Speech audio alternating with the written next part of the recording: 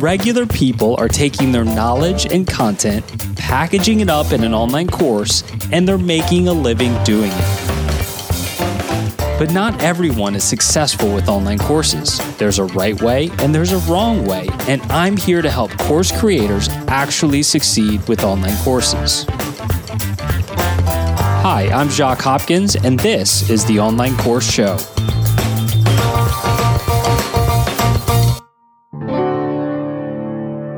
Hello out there, and welcome back to the Online Course Show. I am Jacques Hopkins, and I'm so glad that you are here with me today. If you're new here, this is called the Online Course Show, and so we talk about online courses.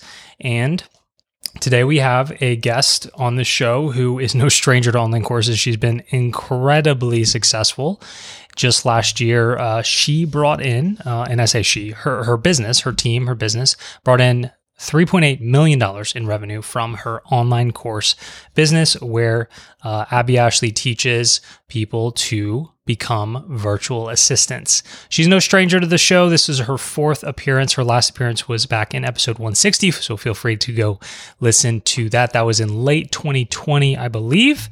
And it's always a pleasure to catch up with Abbey. She is really just such an inspiration on running a successful business, running it the right way. She's got a huge team. She really believes in her people and her students and just continues to grow. And she's working on some new products that are really cool that we talk about. Let me give you a little more details about what we discuss in this interview and what you can take out of it in just a second. But for now, I want to mention to you something really cool. And that is Version 3 of the course bootcamp. Are you ready to take your course to the next level or take your course to a level at all? This time, the course bootcamp, we're going to have two groups, one for more, those of you more on the beginner side of your online course business journey and those, and then another one for those more on the advanced side, like you've already got an established course business and you're making sales and you're looking to improve that one way or another. This is a customized program. And so we're not just going to focus on marketing. We're not just going to focus on sales, or we're not just going to improve your course. We're going to figure out what you need, and I'm going to hold your hand and help you get there. This is the third iteration. We've done this 2 times now. We're wrapping up Course Bootcamp version 2.0 right now, and it's been, once again, a lot of fun for me. Everyone's getting a lot out of it. The way it works is we meet every week. It's a group of 5 people, and it's kind of group coaching. We meet every week for about an hour, hour and a half, and everybody has their chance to kind of go around in the hot seat, talk about what you were able to accomplish the week before, and then we get a plan together for the upcoming week. And I should have said that one of the most important parts of this is we set goals together at the beginning of the bootcamp. So, hey, what do you want to accomplish at the end of the 3 months? And that way we can break it up and we can set more bite-sized goals together each week when we meet, and really just, like I said, hold your hand and work with you on your course business. But it's not just me and you, it's other course creators and aspiring course creators too in the group. There's great power in group coaching because others can offer their advice and input as well, but it also really helps you on your journey when you're kind of helping and motivating others and just going along with other people in a similar situation. And I wouldn't be doing this for a third time now if it wasn't going really well for both myself and for those that have been doing the bootcamp. And so it's not just the weekly meetings. Let me tell you briefly what else you get with the course bootcamp. You also get access to all of my trainings, all of my courses, the beginner trainings, the advanced trainings, everything that I've ever put out there, you get access to, including Piano in 21 Days, if that strikes your fancy. Some people like to get access to that just to see how I've put my course together. You'll also get access to me on Voxer, which is a really cool walkie-talkie app. It's like texting, but with voice. And so, between meetings, something comes up, you want to run something by me and whatnot, then you will have Voxer access to me. And then you'll also get access to the kind of private group chat. We use Slack. Everybody in the course bootcamp is in Slack together, and we kind of communicate with each other in Slack between our weekly meetings. So it's a 3-month kind of intensive Figure out what kind of goals you want to set, what you want to try to accomplish over 3 months. I will work with you to help set your goals, manage expectations. I'll tell you if, hey, you haven't set this goal high enough, or this is maybe too lofty of a goal. And so if you've just been procrastinating, or you've just not had the accountability you need, this could be a good opportunity for you.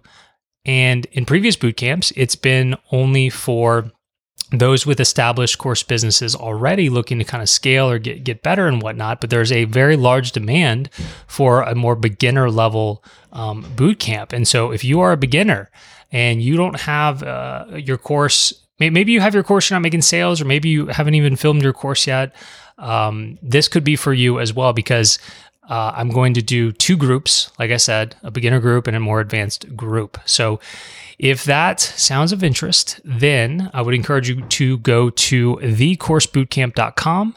There's more information there, and right there you can apply. We're going to start on April 6th. This is going to go from April, May, and June, 3-month program, and I'll be accepting applications through the end of March. So if you're interested, make sure you apply before April gets here, because we are starting in April. So that is my pitch for you to join Course Bootcamp. By the way, I've gotten some really, really good feedback on our last podcast, episode 181 with Spencer, who was a part of the first bootcamp. And so if you want to get a little glimpse into what it's like, you could certainly listen to that, but also just heard from people that it was a very inspiring interview overall. We didn't talk a ton about the bootcamp. It's mostly about his story and just his mindset and his unwillingness to fail.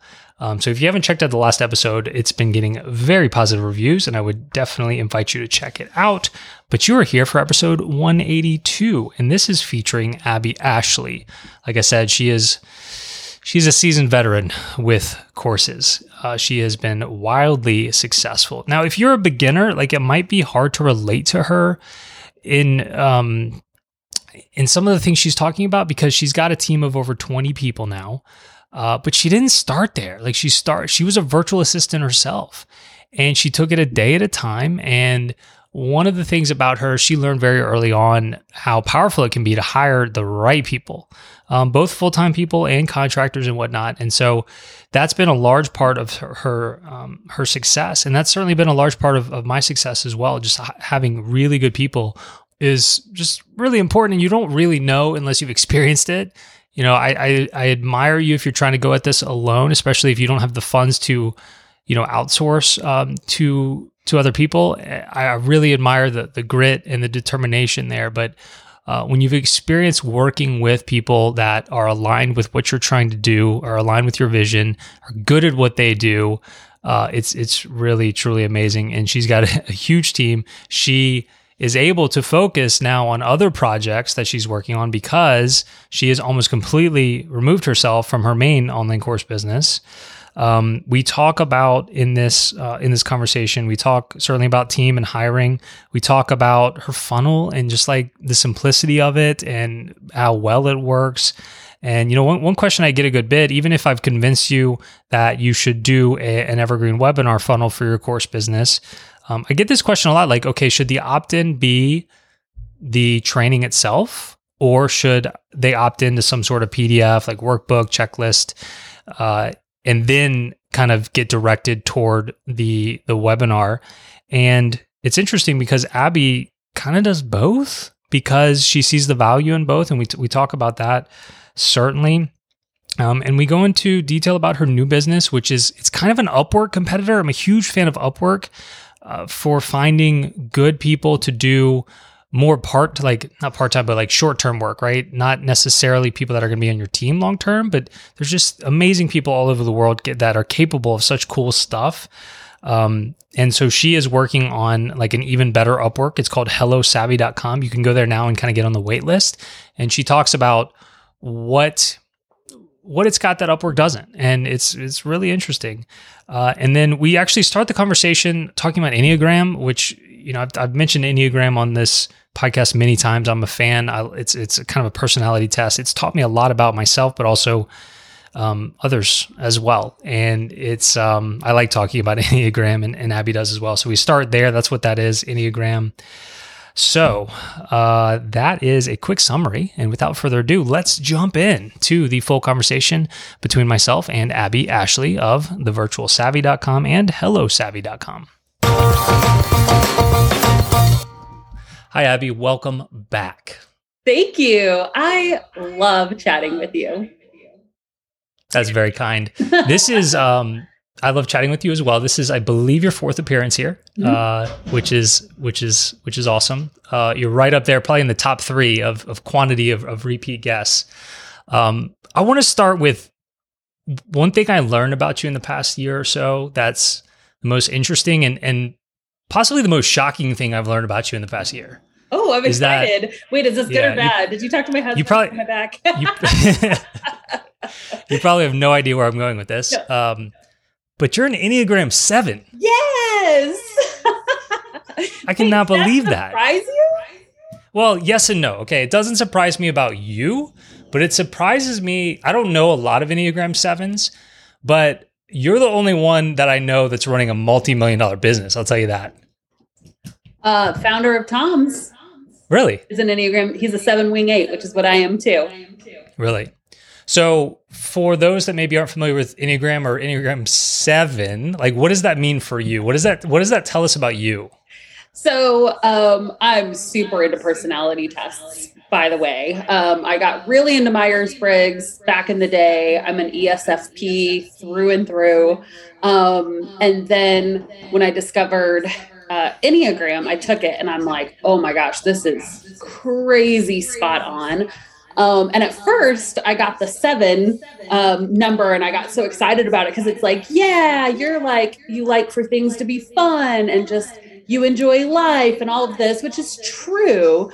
But then the more I dug into it, like Enneagram's kind of a jerk. Like if you haven't taken it yet, like it shows the good things, but it also like it hits you where it hurts sometimes. And then I realized that Enneagram 7s aren't just all about having fun. It's about like, I won't do something unless it's fun, which is actually not good. It means I'm not necessarily the most disciplined person. I start a lot of things and don't finish them. I don't have a lot of follow through. But I mean, we can like dive into this. I feel like in a sense, I have figured out how to channel that like beginnerness into truly embracing visionary status and building a team around me for the follow through. Because even like I've done strength finders, I don't have a single strength in execution. I just don't. Like I am not a person that finishes things. And I know this about myself now.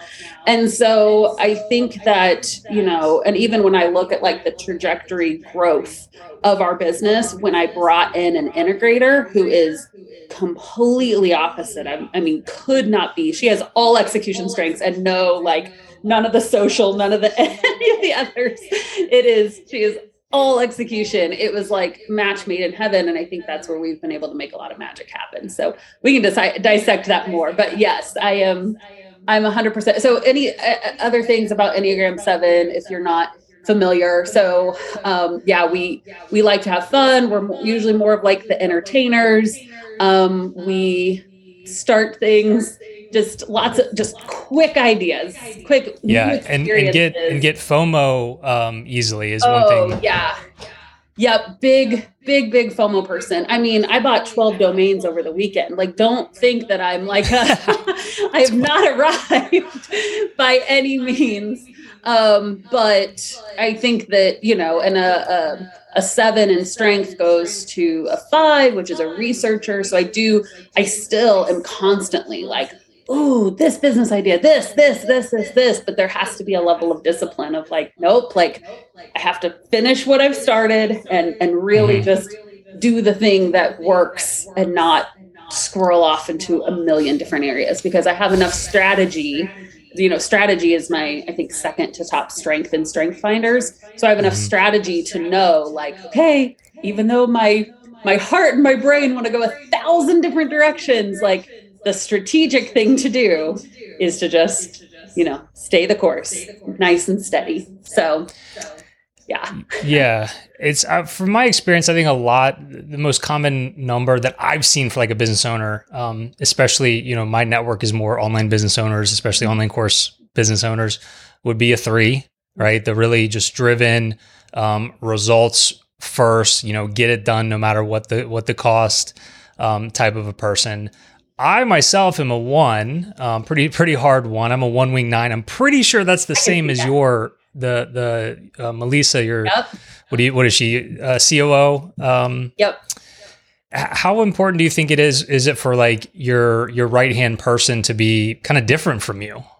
That's a great question. So, and I've tried to start exploring this topic about like, it makes so much sense for me. Like, I think we've talked about like the book Rocket Fuel before, right? Like, sure. Absolutely. Visionary Integrators. Integrator. Yes. And you need both in business. And so when someone is more, like for me, I read that and I'm like, yes, 100%. But I've been kind of thinking through it. I'm curious like what you found too, because this is something I've been kind of trying to dissect and figure out, especially as we're working on a platform to help people find the right fit freelancers or what, like their match, and digging into strength and Enneagram and all of that in that platform. So it's like, what is the best type of fit for somebody who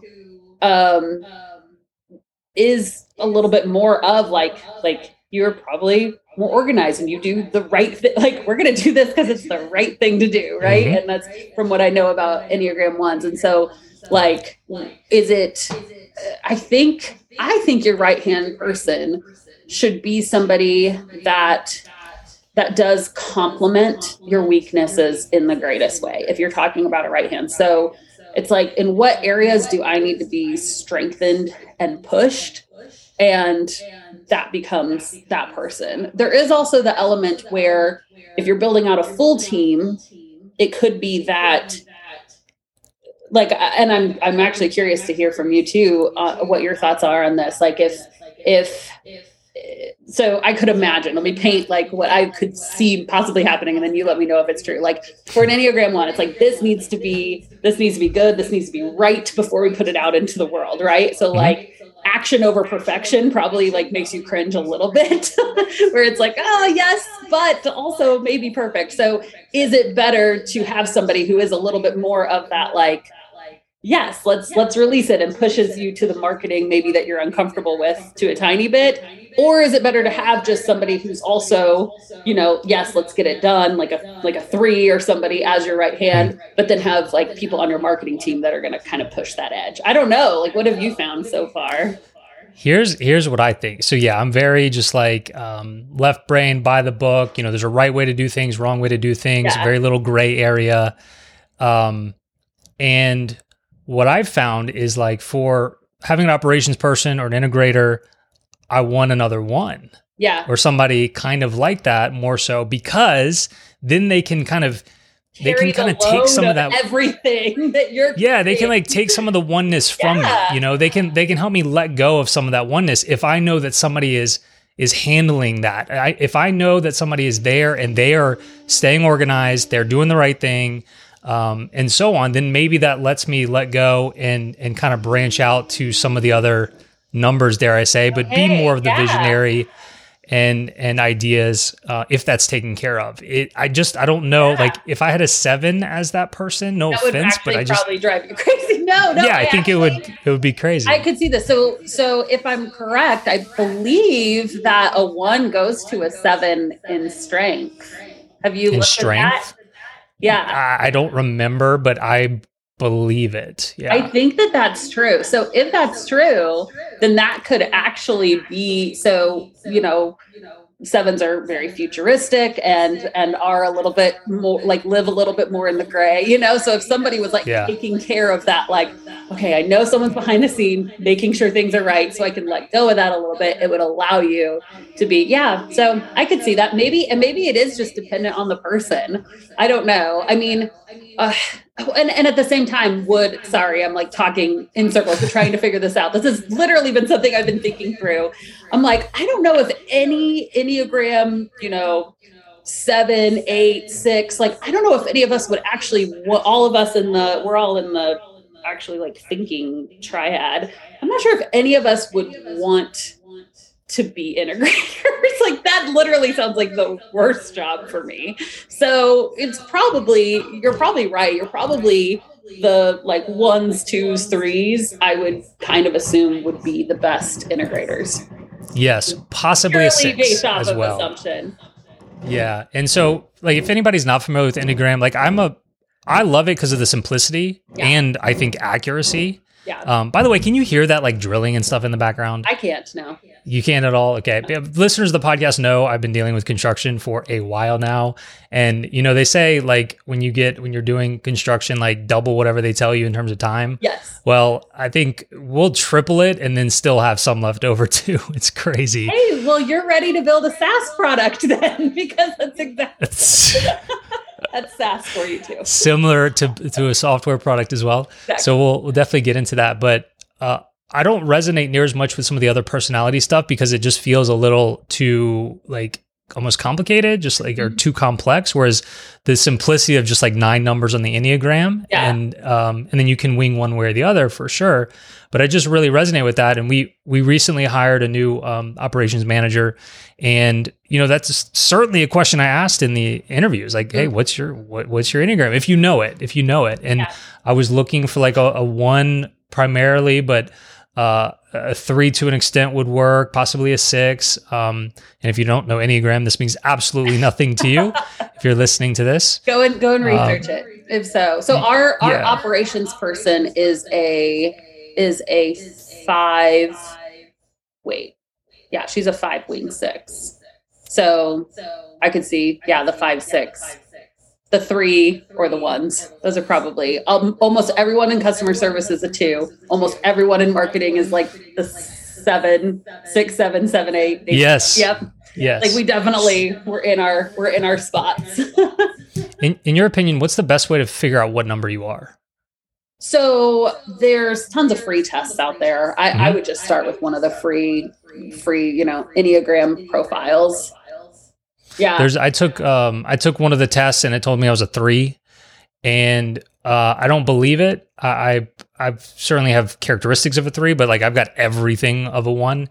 And in my opinion, have you read the book The Road Back to You? I've started it but haven't finished it. Does that surprise you? You're a 7. Yeah. Yeah. So that's my favorite way to tell. That's what I usually tell people is like at the beginning of each chapter for the number, there's 20 questions. And it's like, basically you answer yes or no if that's you. And like for the 1s, like I answer yes to all 20 questions. Okay. Whereas for the 3s, like I answer maybe 8 or 9 of them a yes. And so just reading that book really convinced me that I was a 1 and not a 3. I love that. And I think that there are a lot of mistypes. Like I score really highly on the 3 as well, which is interesting because I'm not driven by any of the 3 motivations. Like I'm not a 3 and I know that, but I think just because I'm an entrepreneur and a lot of my actions are a 3, and I also scored really highly as a 2. Like that was one of my other second, like 7, 2, and 3 were my highest. And I think just being a parent, right? Being a mom, like we have someone else on our team that the first time she took the test, she tested as a 2, but then she realized she was a 7 also, which again, like if anybody knows me, I'm not a 2. Like my husband's had some like medical stuff and I'm like, you're fine. I'm like so not a caretaker, which is funny, but I am a mom and I do love my family. So I think there are some it's easy to have some of those mistypes depending on your role. I think, entrepreneur 3, mom 2. So I got a lot of that, but at the core, I'm sure if I actually read the book and took those questions, I'm 7 through and through. So moving right along, let's say somebody like doesn't know who you are. I think the last episode you're on was 160, so somebody could check that out for sure. But rather than just let you give your usual pitch, why don't I pitch you for the audience? Let me tell you who Abbey is. Okay. Okay. So you teach.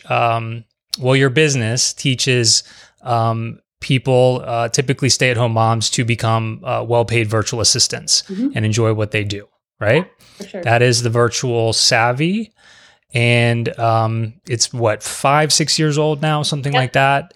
You were a virtual assistant yourself, and then you started doing this, and your business has basically doubled every year. Is that fair to say? Yeah. And most recently, $4 million. We were just under 4 million for last year, so maybe this year I'll hit that. I think last time you came on, you were about to do your 2 million for 2020. Yeah. And you mentioned trying to double every year. Yeah. So we ended at like 3.7 or 8, I think. So close, but not quite. And we've slowed down even this year some. So, which I've heard is most people across the board, 2022, things are starting to like slow down a little bit, which I'm actually fine with. Like, it has been such a like uphill roller coaster, right? That to have a year, we even like last year when we were planning this year, we planned for a year of just stability. We're like, let's just take a year, because I think that's not sustainable to have that kind of growth over and over and over and over and over. So we're like, let's just have this be like our stability year, like infrastructure, right? Like, do we have the infrastructure in place? Do we have the systems? Do we have the team? Do we have the, just the energy, right? Because I think you can get burnout just growing that quickly. So this has kind of been our year to build that infrastructure. And it'll probably be a year or two that we do this before we're like, okay, we're back to growth mode. And I've seen most companies kind of take that, back and forth. I think you've been doing like 2X, and 2X coaching program is a really great coaching program for people in that like 6 to 7 figure mark. And they kind of go back and forth between, okay, are you on a marketing track or are you on an operations track, and we're definitely more in like a infrastructure operations mode this year so that we can rev up for growth again in the next few years. And so when you say which business are you talking about? Oh, I am definitely talking about the Virtual Savvy. So that is my main business, the one that's, making all the money and financing the other one that I've been building. So the second business, which, we can introduce as well, is Hello Savvy. And we're building a freelancer marketplace where virtual assistants and clients can connect, or freelancers of all kinds. They don't just have to be virtual assistants, but we're building something just really unique to where an emphasis on cultural fit and even personality. So you can filter freelancers by Enneagram number. It's self-select, so you don't have to put that, but we're implementing a lot of that into the platform as well. We're really excited for it. Okay. So that's all growth. Literally all of our projects right now are marketing for, we're just trying to market over there. So it's a little bit, maybe they'll go back and forth. Who knows? We'll see how it pans out. So you are still the CEO of the Virtual Savvy and like always plan to be the CEO, or? For now. So the Virtual Savvy I run it in about 2 hours a week. So it takes very little of my time. I go live once a week. Once every 6 months, I do a batch recording session. But then my operations person, she's amazing. Shout out to Becky. She literally runs the whole business. So we'll do a senior leader trip. Actually, that's coming up in about a week, where the senior leaders come here and we do a meeting and just kind of cast vision and everything like that. And then we do one team retreat also, where we bring the whole team, usually down to Florida, and all meet together, vision cast, meet one another, since we're all just a virtual team. So the recording sessions once a quarter, those 2 meetings, and then day to day is about 2 hours a week, I would say. Okay. And so lately you've started another business, and let's talk about that now, because I am a huge fan of Upwork. I was telling somebody earlier today who literally created an Upwork account this morning. I was like, I don't understand how you're running your business without Upwork. I have spent 6 figures on there. Yeah. I've even hired permanent positions through Upwork, but it's mostly more part-time stuff. It's just like the amount of people all over the world that are just like experts in these crazy areas is just amazing. And rather than me spend 10 hours on something, trying to figure it out, this and that, like somebody out there knows how to do it, probably can do it for pretty budget friendly. And Upwork is a great place to find those people. Yeah. So what is your pitch to me? Like what does your new platform have, and what's it going to do for me that Upwork maybe can't? Yeah, that's a great question. So we polled we as many amazing things that Upwork has. And we use Upwork still at times, right? I mean, we dig into our own audience, but when you just need, especially like quick projects done, I think that it's a great resource. One of the things that we polled 500 plus people about, and some of the frustrations, is what we are trying to build into our platform. So on the freelancer side, there's a lot of frustrations about like the taking a percentage of your invoice. So we're doing a different pricing structure where we're not actually making money through taking a percentage of your invoice. So freelancers are going to keep more money in their own pocket, right? Another benefit to freelancers is a lot of the site focuses on the freelancer. And so there's beautiful portfolios built into the platform, right? So it is a place for them to feature their services. But one of the goals is that this could even, take place of a website for many of them, because it's really focused on them and their talents and who they are as a person, not just, here's my skill sets and the jobs I've completed. Now it'll have those things too, but that's not only what it's about, right? Like we're actually asking about things, like I said, personality and past experiences and just who they are as a person, right? And so one of the things when we are hiring that we look for over at the Virtual Savvy, which is, we have a very large team and freelancers and employees both. And one of the things that we're always looking for is kind of that cultural fit, personality, because we want long-term people that we're going to work with long term. And someone can get a project done for sure. But if you're looking for somebody that's like, man, I want somebody to completely take over my blank strategy, right? My YouTube strategy, my podcast, my this, my that. Finding somebody who believes in the vision of your company, who you can, I want to find an OBM, right? I want to find an online business manager that's going to work well with me. Sure, they could have like the resume, but is their personality going to fit well with mine? Are they going to drive me crazy because our values are just completely different, right? And so one of the things that clients, they have to list their company mission, values before they actually post a job on the platform. So really, so that's one of the things that we've built into it. We're doing a lot of video built into the platform as well. So whenever a freelancer submits a resume, they don't have to, but they'll have the option to like kind of right there on the spot record a video intro as well. So it's kind of putting a face and a person to the projects is what we're doing. And that's not for every person. I will say that. Like, I know that some people are like, I don't care, just get the thing done, right? And that's fine.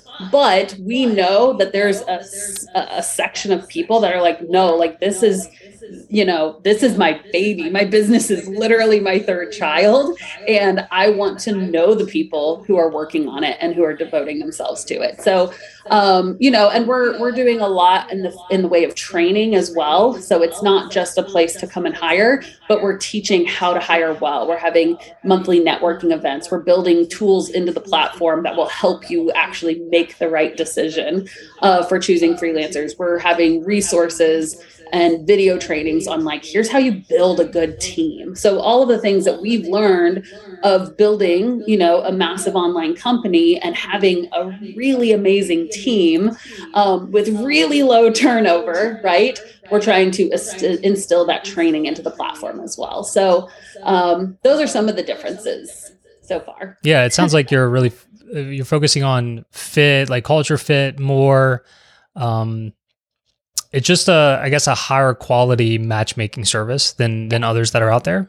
Yeah, and we'll introduce concierge. So we've done a few of those already where we will actually do the matchmaking for you as well. So that's one of the features for clients if they choose to. We will do concierge services, and the ones we've done, we've gotten raving reviews about. And again, we're focusing so much, not just on skill, but also on kind of that personality, cultural fit aspect. And people aren't just like, oh, this is a good person. They're like, you found my person. Like you found the right person. So that's been a cool experience so far. Yeah. I use the word matchmaking. It makes me like think of, okay, what if this was like Tinder or something and we're just like swiping left and right on people to work with? Sometimes I feel like we're building a dating app. Not gonna lie. I'm like, I feel like we could copy paste this and make it a dating app really quickly. But I mean, it is. I feel like that is one of the things, especially in an online space, which you think about the people who are hiring remote workers, is that most of us, many of us have online business. And I feel like part of what is missing is the connection, is the relationship, is the conversations. And that's why it's hello savvy, because we believe hiring starts with hello, right? It's about actually getting to know the individual. So if I want to hire somebody on your platform, like I literally can't do it unless I put in like my mission and values and all that. Yeah. That's that's amazing, but also, is that not limiting in some way? I mean, I've been in business since 2013 and literally put together my core values like a month ago. Yeah. And that's one of the things that we're working on instilling into, like, we don't want for this just to be a platform for you to come and get another project for your business that's not going to grow. Like, let's actually help the business owner as a whole. And I believe that's something that you do need. So, and again, I don't think it's going to be a perfect system every time, right? But kind of getting to know what a business is about, I think, is important whenever you're putting in an application to work with them. Okay. So what's the current status? I know it's not live right now, but there's an actual website here, hellosavvy.com. I'm looking at it right now. Is this just kind of a wait list for right now? Yep, it's our wait list, and we will be launching in September. So it's coming soon. Are you like, what's that process? I always wonder about systems like this or I guess SaaS products where, you really have to have a database of a lot of people for it to be successful. It's almost like a catch-22 thing. So is having both sides, the clients and the freelancers, like ready to go, lined up for launch day, is that like one of the key components? I believe it will be for us. So we are lucky to have a huge list of freelancers. So I feel really confident about being able to fill the site with high quality freelancers, because our email list over at the Virtual Savvy is at about 150,000 now. So and it's a good, healthy list, right? And so I feel like for us, we had kind of that one-sided advantage, which most marketplaces that I've learned, basically, if you're ever thinking about doing SaaS, what I've learned is that marketplaces are the hardest type of SaaS to do. So we just started with the most difficult thing, apparently. But a two-sided marketplace, there's always going to be one side to fill that's easier to fill than the other. Mm-hmm. And so for us, we do feel like that's going to be freelancers just because of our existing audience. So all of our marketing efforts have been around building a list of clients, people who would come and actually hire on the site. So that's been our marketing efforts over the past year or so. And so we're getting close to being able to hit like 10,000 on that list, which I feel great about, because we've really tried not to borrow it all from our freelancer list. It's like, nope, this is its own effort, its own thing. And so, so I think it'll be really good. We're hitting the numbers for our projections. So that's all you can do, right? There's a risk associated with any type of business, and with SaaS in particular, it's such a different beast. Oh my goodness. After doing online business, doing courses for so long, I am learning just how different it is. There's a lot of similarities and there's a lot of things that we're taking over. But as far as the upfront investment, I mean, we're having to spend a significant amount of money upfront to build a thing that we've polled and we've done all the research, but at the end of the day, you're like, I hope people are going to love it. This thing that we're investing so much into. So it's definitely a different beast, where I feel like, online courses have a little bit of that. There's a little bit less risk involved, in the sense that, okay, if I build this thing and it doesn't work, it took my time, but it didn't necessarily take tens of thousands of dollars. So, if not more, thousands of dollars. Yeah. It's a little easier to bootstrap probably, unless you just happen to be a world-class programmer already or something. For sure. I resonate with that because, about a year and a half ago, I switched course platforms, and I switched to a platform that wasn't super easy. Mm-hmm. And it almost felt like building a SaaS product because of all the customizations we did. Yeah. We ended up going with just a WordPress stack. Yeah.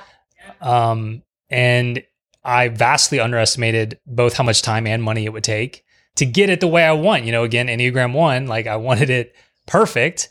And it's, in my opinion, world-class. Like it's unlike any other, course platform because it's mine. And it's built on the back of some like plugins and themes, but then we really customized it. So I don't know if I would do it again necessarily. Because like just hearing you talk about, creating a SaaS product like that in and of itself doesn't really appeal to me. Yeah. Because like online course businesses are so fun and I feel like they're a lot easier to get started. I would highly recommend most people start with courses.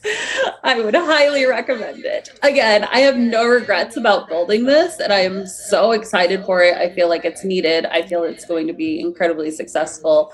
But yeah, it's been a different beast, mostly just expensive and time consuming. We've been building it for almost 2 years now. So it's just a long process. And we're, I think I would do it again. I would do SaaS again, but with much smaller, like, let me build a tool. Let me build like a simple tool that's going to do X, Y, Z with but we're basically building an entire site with multiple tools and functionalities. And so, go big or go home.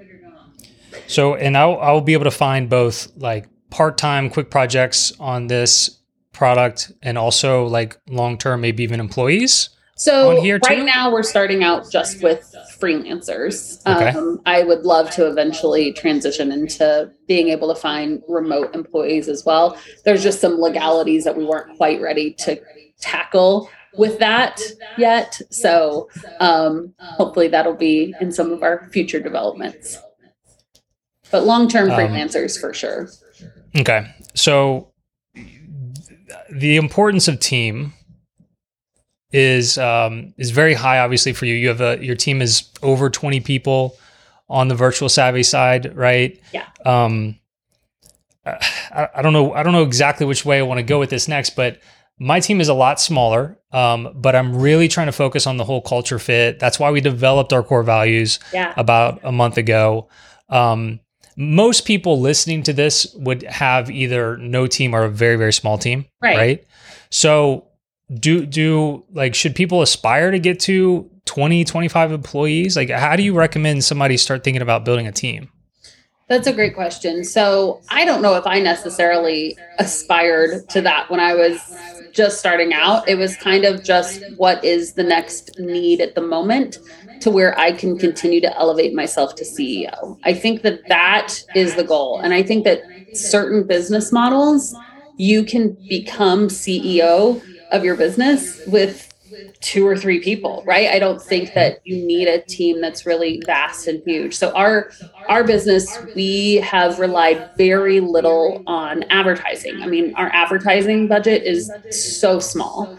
And we've relied really heavy on organic methods. Well, organic marketing just takes more people, right? And so that's been part of the reason.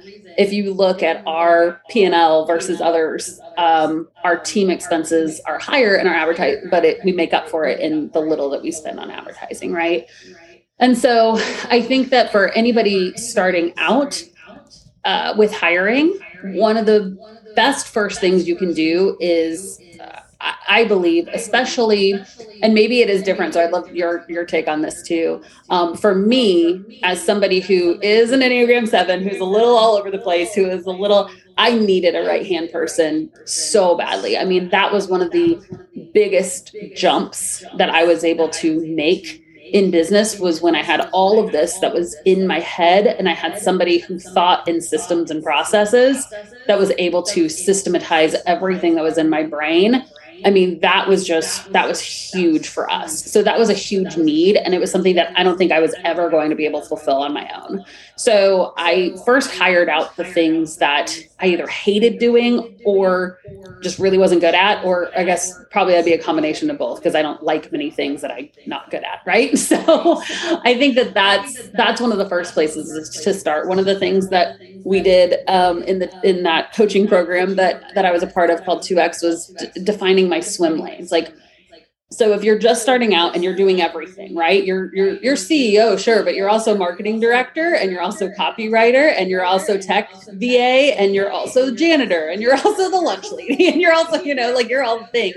It's okay, 3 to 5 years from now, if I could only choose a few things to be doing in my business, what do I think those things would be? Like, what do I absolutely love and don't foresee myself really giving up, So if you love to write and you're like, oh, if I could just write, and that's all I could do in the business, right? And maybe like some marketing, or if I could just work with my clients, I'm a coach and I don't want to do all the marketing and the tech and the this and the invoicing. I just want to coach my people, right? So whatever you are doing, right? Online course creators, which is most of the people here, like all I want to do is just create my course content and support my students and nothing else, right? So what are the things you absolutely love? And then kind of working backwards. So what else is left? Well, there's a lot of things probably, right? There's the social media, there's the copywriting, there's the marketing, there's the systems and the internal processes. So just starting to identify which ones of those do I want to release so I can begin to elevate myself to CEO more and more and more over the years.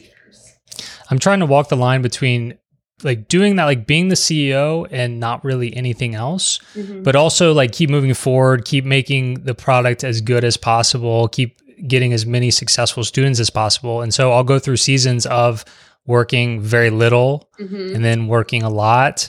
And I think the key is if you do aspire to both grow and not work a lot in the business, is the people. And I've certainly learned that, especially lately. And looking at a business as simply as possible. Like until recently, I never really thought of a business in terms of like the core departments, right? You've got the CEO on top, you got a marketing department, typically a sales department, a fulfillment department, maybe operations. And then depending on the business, you could have, like if it's bigger, you might have a finance department or HR or whatever. But at its core, you typically have marketing, sales, fulfillment. And I'm looking at it like that. And I'm like, well, fulfillment, that's everything that happens after we make a sale, which in my opinion is like the most important thing. And so I just put a person in charge of all of it. She, Annie is our student success manager. That's her title. And she responds to every email that comes in post sale. She does our live Q&A. She proactively helps people along. And that's like off my plate now. And now I can focus on other things, which is amazing. But just like mapping it out, putting an org chart together, like you said, like if you don't have somebody in that role, then you are that role. Right. You can make a chart, just put your name in all the things. Everything. And then say, okay. Yeah. And we're the same structure. So if anybody, I feel like that's probably fairly similar for online courses, is that we have, operations, marketing, we have sales and tech kind of together because most of our sales happen through a tech platform. Like it's a funnel. So it's operation, marketing, sales and tech.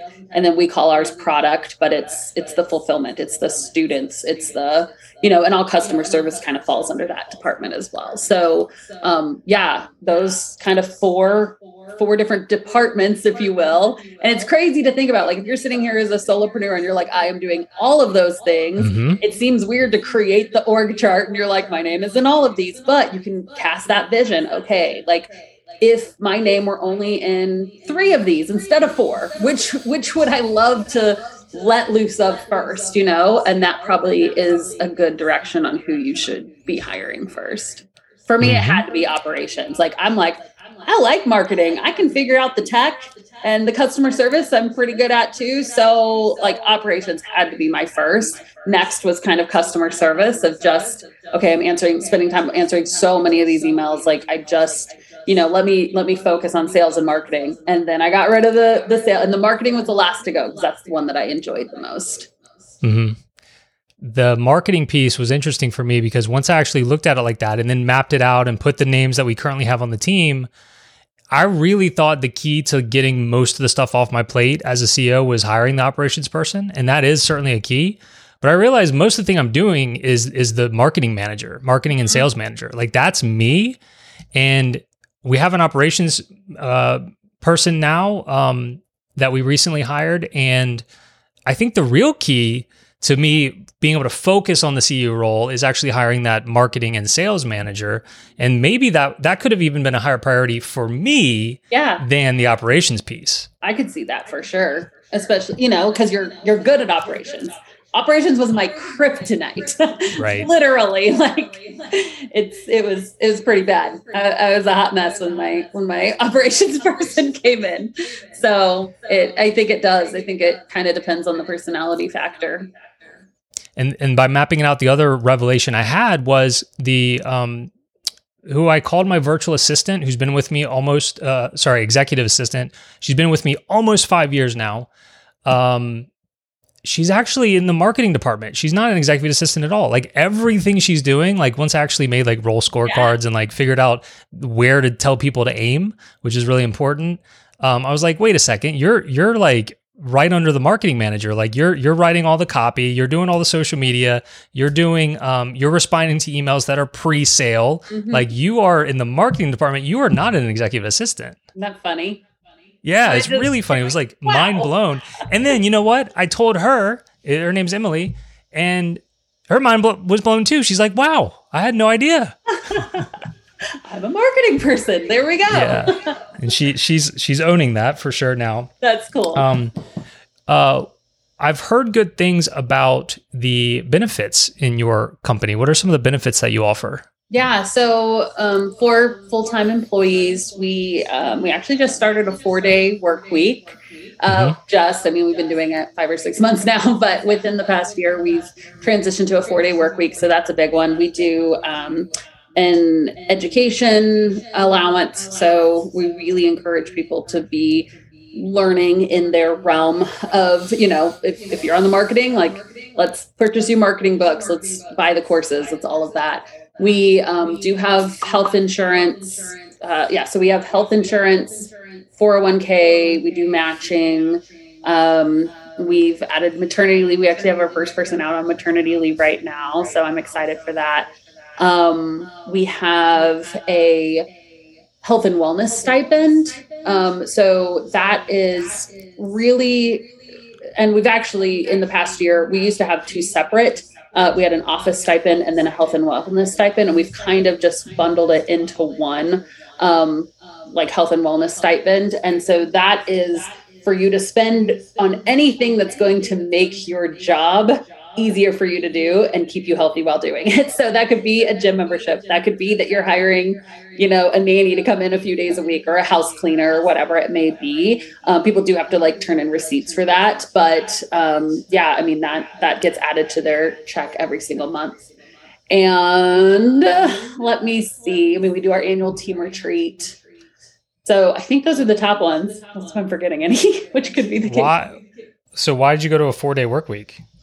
It was brought up by our team, and it was actually our, surprise, our senior director of sales and tech, was really pushing for it for a long time. He's a hard worker too, but he brought stats, his presentation, all the things. And we were like, well, one of the things that we want to be is one of the best places to work. Like I want our people to love working for our company. So, when he brought it, we were like, let's test it. Let's see if it could work.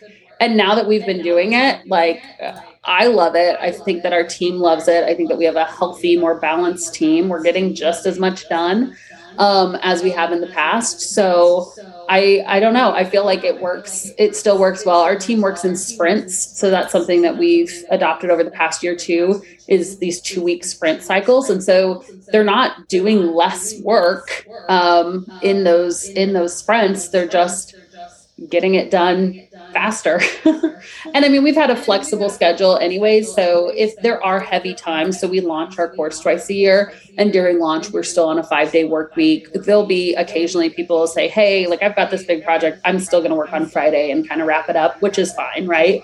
So that's kind of the deal is, we have a flexible schedule anyways. So we're kind of like, hey, make sure you're there between the hours of like 8 and 2 Central, because those are our core operating hours. But if you need to run and get run an errand or something, it's totally fine. So, yeah.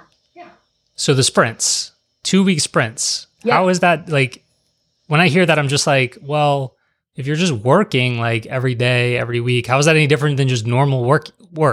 Like, are you trying to complete projects every 2 weeks? Yeah, so sometimes there'll be bigger projects that are broken down into sprints, but it's just kind of kept us on track to really not letting things linger that don't need to linger. So, and again, most of this has been my operations person. This hasn't even been me implementing this. So I know it's working. The team tends to love it. They put kind of like a size of the project next to it too. So it's funny because when I first popped into it, I was like, Becky, I don't think we should just be posting everybody's shirt size. Like, why are people's shirt sizes on this? Like, and is Chachi really an XL? Like, I don't understand. He's like, no, like that's the size of the project. I'm like, oh, okay. I was like, that seems very like invasive and weird. So, so they put like kind of how big of a project is. So if something's a larger project, they break it down into, this will probably take, 2 or 3 sprints. But it seems to be working for now. So they work in like 2-week batches of just, and it's a good way to see kind of what every team is working on too. Okay, I'm not getting it because like at the end of the 2 weeks, they're still coming back to work on Monday, right? Yeah. And if you plan your next sprint while you're in your current sprint. Okay.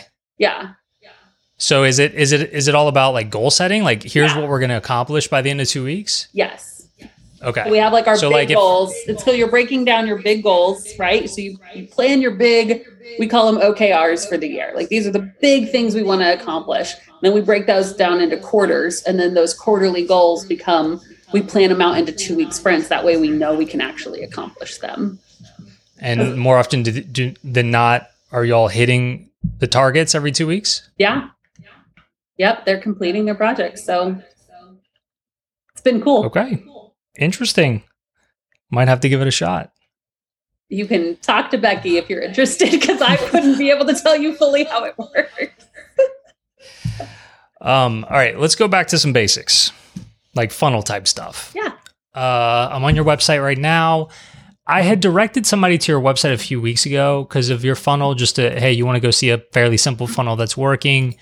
And she told me that like you had to apply for the Evergreen webinar, and I'm not seeing that right now. Was that something y'all were trying? No. So I bet what she had stumbled upon, we have 3 separate products, right? So we have our main product, which is our course. Our online course is, we launch it 2 times a year, but whenever we're not launching, it's evergreen, which means we just direct people to a webinar. And in that webinar, they are, pitched the course, and they have about a week. They get their own we use Deadline Funnel to give them 1 week to purchase the course, right? So we have this evergreen funnel running always in the background for that. This is how to build a virtual assistant business. We have a secondary. Real quick, because I always say like the best bang for the buck funnel you can do for your online course is a simple evergreen webinar funnel done right, obviously. So like if I'm at thevirtualsavvy.com right now, and I can click on free training at the top right? And there is the pitch for the training, name, email, watch now. It's not using any sort of fancy software. Like, I'll literally be able to watch it now. Yep. The timer starts with Deadline Funnel. Mm-hmm. You probably send some emails out, and you probably make sales every day from this funnel. Every day. Okay. Keep going. Okay. So that's our main product. So 2 launches a year, that evergreen funnel. We have another product that's a membership. It's our tech training membership. It's called Savvy Vault, and it is this vault of information. So if you're a VA and you want to learn Kajabi or Canva or Trello or, all the systems, we have these mini trainings on all of them. So people subscribe monthly. It's just a membership model, right? So you can join for a month, you can join for a year, and then twice a year we do a flash sale, which we're actually in that flash sale right now at the time of this filming, where you can get a lifetime access. Which at some point we'll probably take away, but it sells really good right now. And we're like, we've been told to take it away, but we keep doing it. So that is our membership model, right? So come and go anytime. Then our last product is something that I'm guessing this individual kind of stumbled upon. It's honestly, it's newer. And we had just had students really asking for it. So we eventually, we finally launched a third project, which is a third tier. It's a year-long coaching program that's really high touch. It's more high ticket. It's high touch to really get virtual assistants who are already making consistent, $2,000, $3,000, $5,000 a month in their business to scale. So putting in systems, putting in, really developing high-end packages, that's called Savvy Circle. So that is a year-long program that starts with an application. So it is actually, and this is a system that I learned from Mariah Cause too. So if this is a type of system you're interested in, this part of what she teaches. So it is an application. That way we can kind of pre-vet the people, and then the sale still happens on a webinar. So that webinar is selling. So her big thing is like selling high ticket without sales calls. And so we're able to sell, a $5,000-$6,000 program just with a webinar, because we've pre-vetted the people to make sure that they're actually ready for that sale. Makes a lot more sense now. I was like, why? I don't understand why you'd have to apply just to watch a webinar, but it's more about applying to the high ticket program, and then a webinar is part of the process. So everybody who's watching the webinar is actually like ready for it. Yeah, well vetted. And this particular person, I was trying to she didn't have really much of a funnel at all, and I was like, look, the for the least amount of time, but the most, like I said, bang for the buck, like evergreen webinar, like a video that's like an hour or two long. You go through the whole thing with the testimonials and possibly secrets and stack and everything. And then it's not just that, but you got some follow-up emails, maybe a sales page. And I was like, here's some examples. Like, look, Abby's got a multi-million-dollar business that a lot of her revenue is from this one little funnel, you know? And she came back to me with that. I was like, well, that doesn't make sense. You have to apply she stumbled upon the wrong thing. Something. So when I go to your site, the biggest text says ready to build the life you want. And then it says take control of your family's financial future while doing what you love, free checklist and starter kit. So that seems to be like the main opt-in as opposed to the webinar. So if I opt in for the free checklist and starter kit, what kind of funnel am I getting into there? You're immediately asked if you want to watch the webinar afterwards. So it's basically just another, it's a smaller thing to get people into the same funnel. So sometimes we'll send people to the checklist. Some people will send to the webinar. So we found that the checklist works really well for people who are just like, I don't know anything. Like, how do I get started? What's a virtual assistant? What is it? And we have a Facebook group. And so that Facebook group, we get that question a lot. So we'll send people to that checklist. And then it's like, hey, now that you have all the steps, right? That checklist is literally, and to be honest, that checklist is basically like the modules in our course put into a checklist.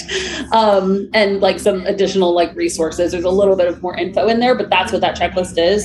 And then it's like, hey, probably one of your biggest concerns is marketing. Like, how are you going to market this business once it's up and running?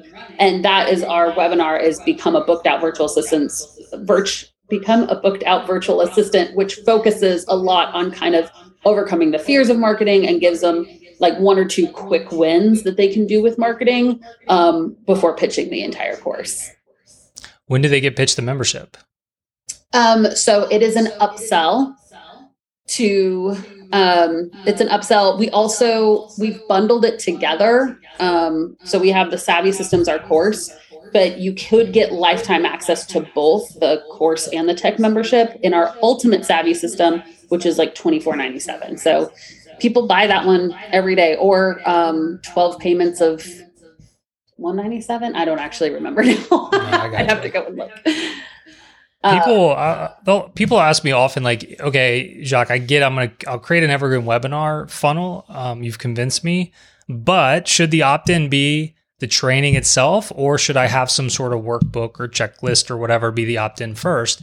And it sounds like your answer would be give them both options. Yeah, we do both. And it kind of just because we've seen that those are the two biggest needs and struggle points is just how do I get started is the one. So we don't want to shoot them just to marketing, and how do I get clients? Those are the two biggest questions that we get time and time and time again. I mean, that's our Facebook group is just filled with those questions over and over and over and over and over. So we have two resources, but they both lead to the same thing. You way back when went through Mariah Kaz's training. You went through the 2X training, which I'm going through right now, which is phenomenal. You know, I had Austin on the podcast, and I should have done it much sooner. It's not cheap, but it is.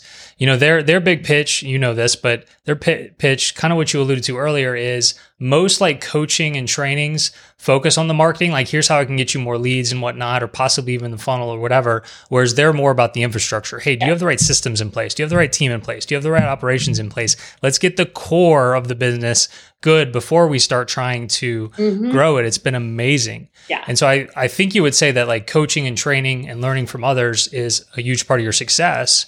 And are you on to some other amazing program now?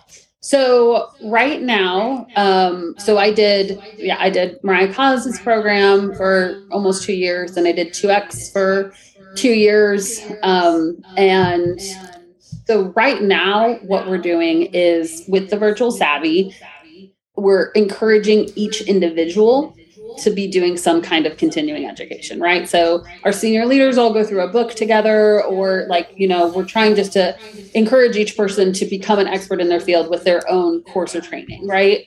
Or book or podcast, something that they're really consuming to be better. So for me, my biggest need right now is building this SaaS software. Sorry, I should turn that off. So building this SaaS software is the biggest need that we have right now. So because of that, I'm literally just in a course that is teaching how to start a SaaS. I mean, it is, I'm like back to basics, you know, of just how do I build a thing? And then once we actually have sales, they have a higher level program. It's Dan Martell is the person who runs this program. So I'll be doing his higher ticket program once we actually have reoccurring sales come in. So hopefully in September, you have to be at 10K MRR. So $10,000 a month. So we're like, pretty sure we're going to hit that as soon as we launch. Like that's the goal. At least our projections are that. So we should be able to join his higher ticket program. After that, I will say if people are looking for like, I really 2X I think is one of the best things to get from either 6 to 7 figures, or if we joined when we were already at 7 figures and we were able to double and then almost double again with that program. So I'm a huge fan of 2X. Again, we did it for 2 years, and at a certain point we were like, okay, I think we're good. Like we've done all the content. We 2X, we 4X, right? So it's like, you know, we are done with them, but I still refer people to them all the time. So there is another program that the founder of Keep Infusionsoft does. And I have looked at that, and that's like kind of on my radar for the future. Cause they have a thing to like help you get to like 10 million and then 100 million. So I'm like, that'd be cool. So that's kind of what my eyes are on. I just don't have the capacity to do it right now. So we'll see. So what is their pitch? You know, like I said, I mentioned 2X is like unique selling proposition. What would the Infusionsoft training pitch be? So a lot of it looks similar. So I'm not exactly sure of all the details of it. Like I said, it's kind of just on my radar right now. But as somebody who's grown, especially a SaaS, into that $100 million mark, I'm like, that seems pretty reputable. And they have a podcast also, which is really good, that covers a lot of like the higher level business topics. So have to go and see what that one is called again, but it's a good one. No, that's fine. Going back to 2X, I made this note when you said it the first time, but you did it for 2 years. Like it's a 1-year program. Yeah. Why did you feel the need to do it like basically twice? I did it once, and then I put my DOO through it once. Ooh. So did you actually attend the weekly meetings the second time? Mm-mm. Oh, that's smart. Yeah. Okay. So you went through it by yourself the first time. Yeah. Me and my she went through it by herself together. And then, yeah. And they've changed so me and my COO, the two of y'all together. Okay. First time. And then the second time, I sent my DOO, my director of operations. Oh, okay. So the DOO is the one that runs that company now. I gotcha. Okay. So you and Melissa did it together first. And then is it Nancy? Her name's Becky. Becky. Sorry. Becky did it. Okay. That makes sense. Interesting. Because it was like the goal was for her to kind of run the company, which is what she does now. Yeah. So I've been in it for about 3 months, and like it's been amazing. And we haven't focused on marketing at all. It's all been the systems and the team and all that, the internal stuff. But I could see where a year is probably going to be good, you know? All right. This may be the last thing I have for you. But I'm curious. If you could do anything in the world, right? Money's no object. You could do anything. What would you be doing? Is this it? Oh my gosh. Yes. I would just be doing it faster. I'm like, the last 2 years have been very big on me just getting to know who I am and starting to appreciate and like try to accentuate like who I am. And the more I look at my personality, the more that I look at my strengths, like I am built to be a visionary CEO. Like it is literally what fulfills me. It is what excites me. It is any time that I am removing myself from being that role that I get frustrated or feel burnt out or tired. If I am only able to operate at like visionary status, then I am so fulfilled. So I think if money were no object, I would probably be starting new businesses every 3 to 6 months, maybe faster if I got really good at it. Just finding the need, putting the right people in place with the vision, and then sending them on their way to fulfill it. So who knows? Really? It's not like just sit on the beach and drink Mai Tais all day. Like, that's really what you'd be doing? I think I could do that for like 3 months. And then I would be, I know I would be bored out of my mind because I'll go on a vacation. Like we did a totally unplugged, like, a trip to Mexico pretty recently. And, my kids went to the kids club, all they wanted to do was go to kids club. We'd wake up, can we go to kids club? I'm like, yes. So I'd send them there. And then I literally just laid on the beach and did nothing for 5 days. On day 6, I woke up and I was like, I just want to work. Like I love my job. I love what I'm doing. And I love being on the beach, but I'm getting bored. So I'm very easily bored. Even in work sometimes, like I will get bored, even just doing, my good thriving business. There's days I'm an Enneagram 7. I get bored really, really easy. So, I think that the newness of starting a new thing, like every 3 to 6 months, ooh, man, that'd be the dream, with lots of vacation and travel in between, of course. There we go. It's a really good feeling to want to get back to work when you're having a great vacation. You're doing what you love. So we talked about obviously the old business and the new business. Do you want to mention the new podcast? Yeah, for sure. So we have a new podcast that is launching in May. It's called Business Savvy with Abbey Ashley. We're going to be talking about high-level business strategy. So building a team, marketing, all of kind of the inner aspects of growing a thriving online business. And so you should come and check it out. Business Savvy with Abbey Ashley. Business Savvy with Abbey Ashley. You've been talking about launching a podcast for years now. It's finally happening, huh? It is finally happening, and I'm so excited.